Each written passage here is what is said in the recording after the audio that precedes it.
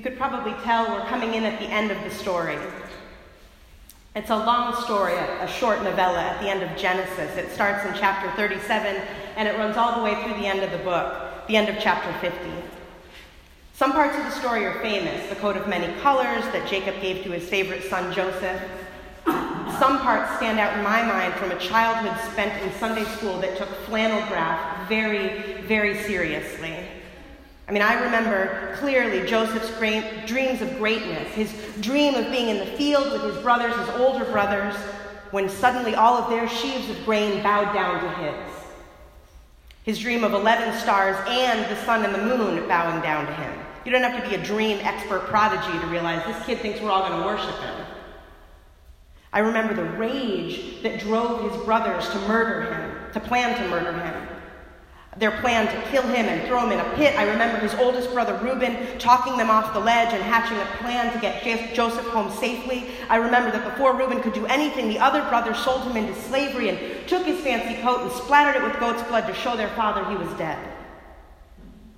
I remember that Joseph was a slave in the house of Potiphar and rose through the ranks until he ran the wealthy, powerful Egyptian's household, until Potiphar's wife sexually harassed him, and his refusal landed him in prison. There was a lot made in Sunday school about Joseph's chastity, believe it or not. I remember Joseph in prison, interpreting dreams with such wisdom that he ended up in the house of Pharaoh, who needed a dream interpreter. From there, by the time he was 30, Joseph rode in the chariot of the second in command under Pharaoh and ruled all Egypt. He helped to prepare for a coming famine by what amounted to taxing what the people grew and then selling it back to them. I remember that that's how he came to be in power when his brothers came to him toward the end of the story. I remember how at least 3 different times his brothers bowed down to him, eventually all 11 of them.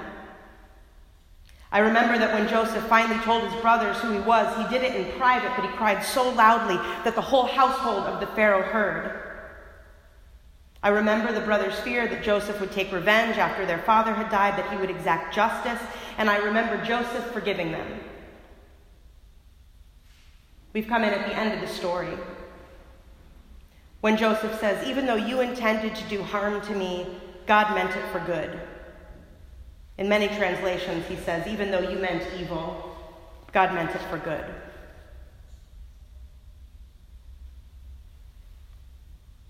The end of the story was in 2003 when Louis Jones Jr. was put to death. Louis is still the last person that the federal government executed. The people who loved him, his daughter Barbara, his friend and lawyer Tim Floyd, who's how I know about Lou, they remembered more of his story than just the end. They knew that Louis had been raised in Chicago, that he was a single parent to Barbara, a grandparent to her 2 kids, that he was an Iraq war vet who came home changed, a change that people noticed years before the government admitted he was one of maybe 100,000 soldiers who was exposed to sarin nerve gas. When they admitted it, they said, "Don't worry, it wasn't that much nerve gas."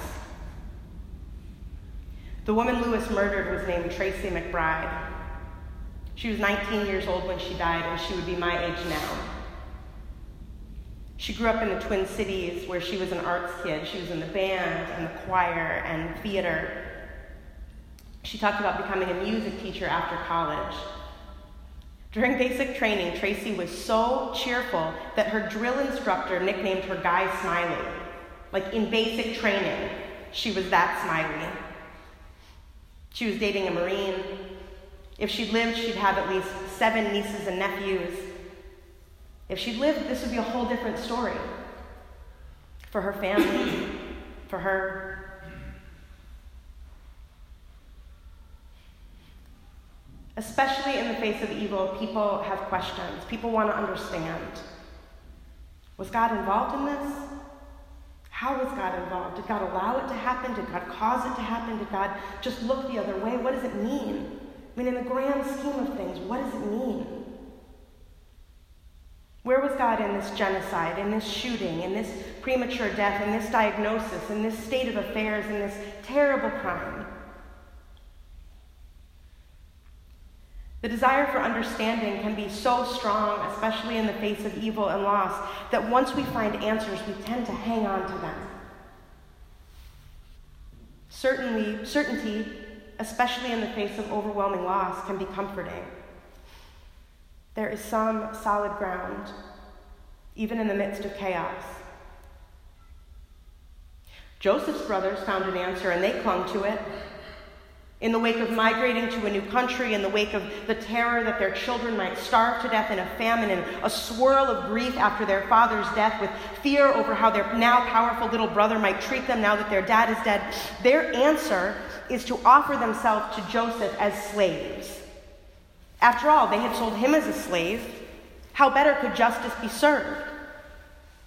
Their answer in the midst of chaos is justice. And justice for them is based on reciprocity. At the very least, in the midst of chaos, they have clarity.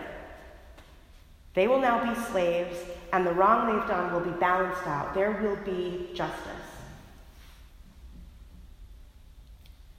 But Joseph denies it to them. He denies them justice.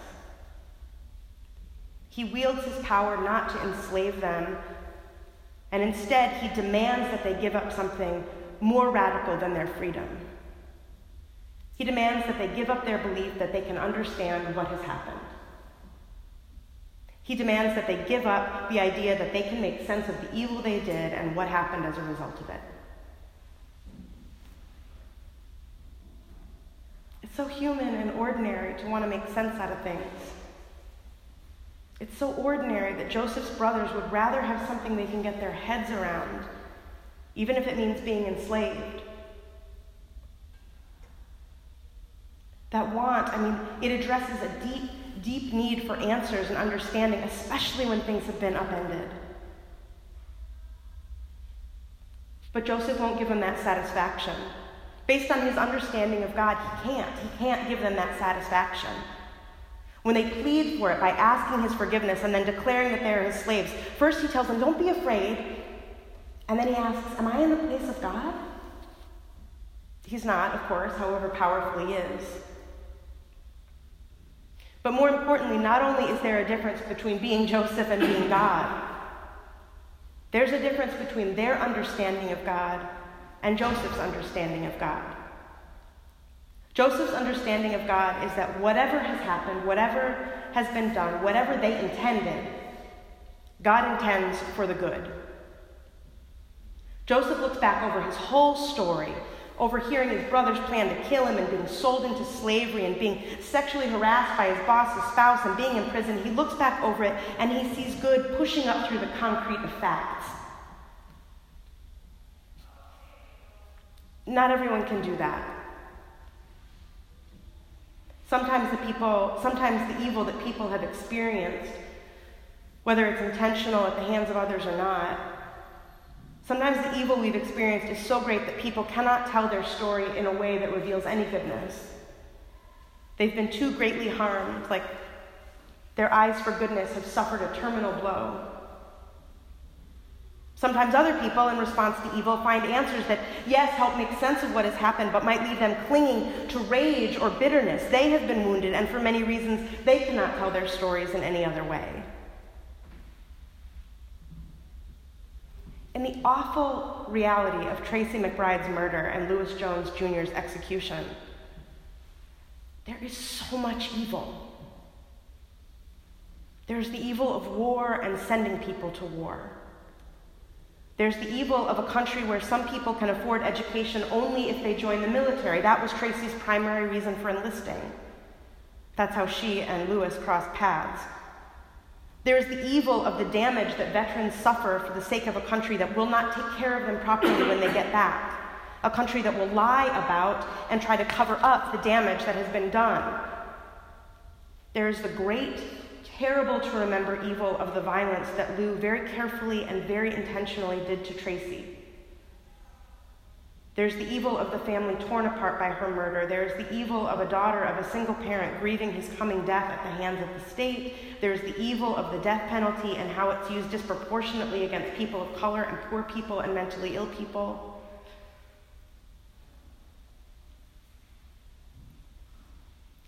Soon after Lou confessed and got to prison, he met people who were working with a prison ministry. And in those ministers and lay people, he experienced a kindness that he might not have experienced too much of before. In his own story, there was childhood physical and sexual abuse, which of course is no excuse for what he did, but it's also an evil.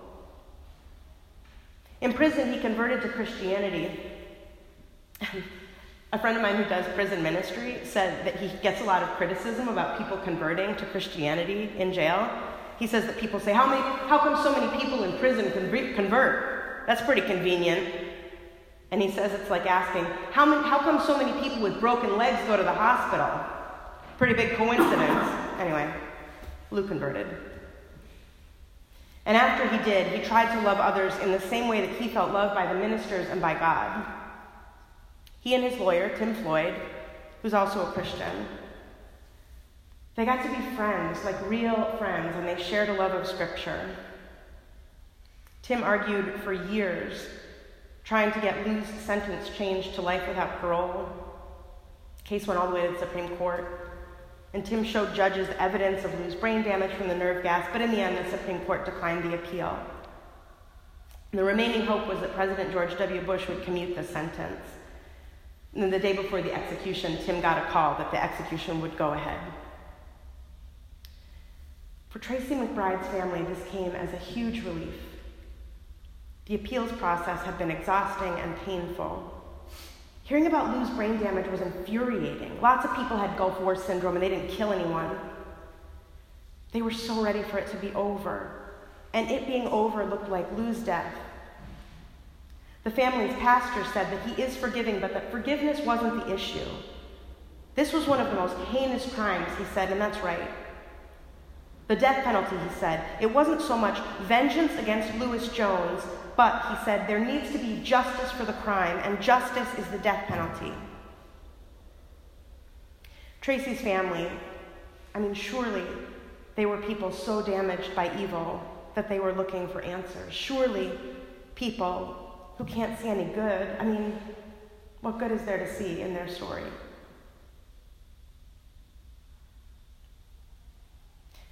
After all those years of Sunday school, there's something I misremembered from the Joseph story. All those details, there's something big that I missed. Joseph doesn't forgive his brothers. When they come to him with their answer in hand, let justice be served, let us be your slaves, forgive us. He denies them that too. He says, don't be afraid. He says, I'm not God. He says, I'll provide for you and your little ones. He never addresses forgiveness at all.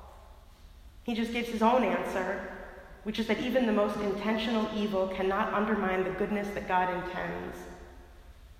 God can and does take the most intentional evil and transform it for God's purposes. God, in whose hands, not Joseph's, rests forgiveness and absolution, or maybe not. Joseph doesn't make a guess at that. God always intends for good.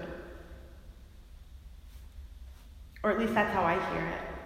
That in the midst of chaos, in the face of great and terrible evil, God is always, always willing the good.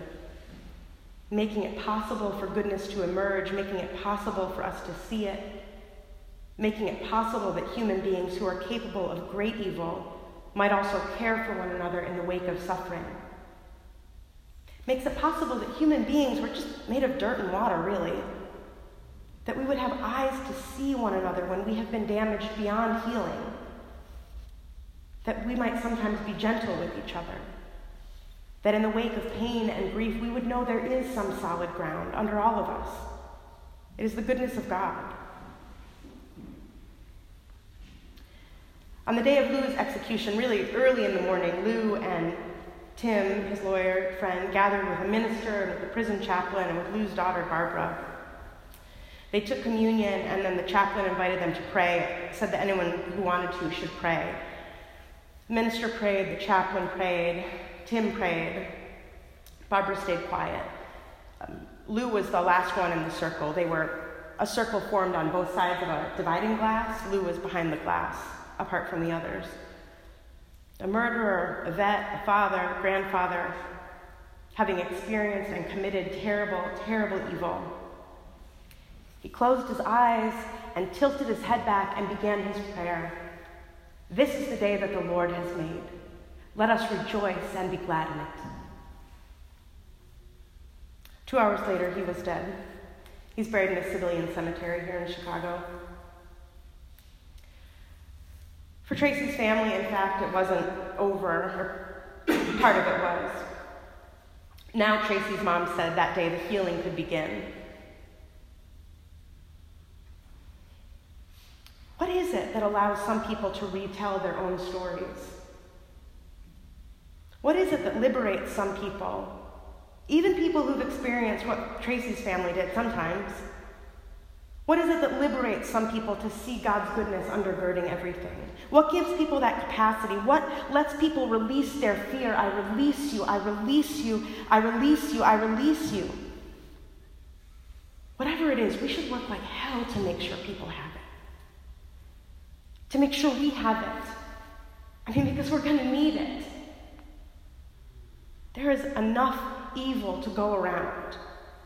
And it's real. Because of that, it is so essential for our survival and thriving that we know the goodness of God is real too. It's the solid ground on which everything else is built. While we're busy seeking answers or making them up or clinging to them, God is busy imputing goodness everywhere, allowing it to break through, giving us eyes to see it and breath to tell it.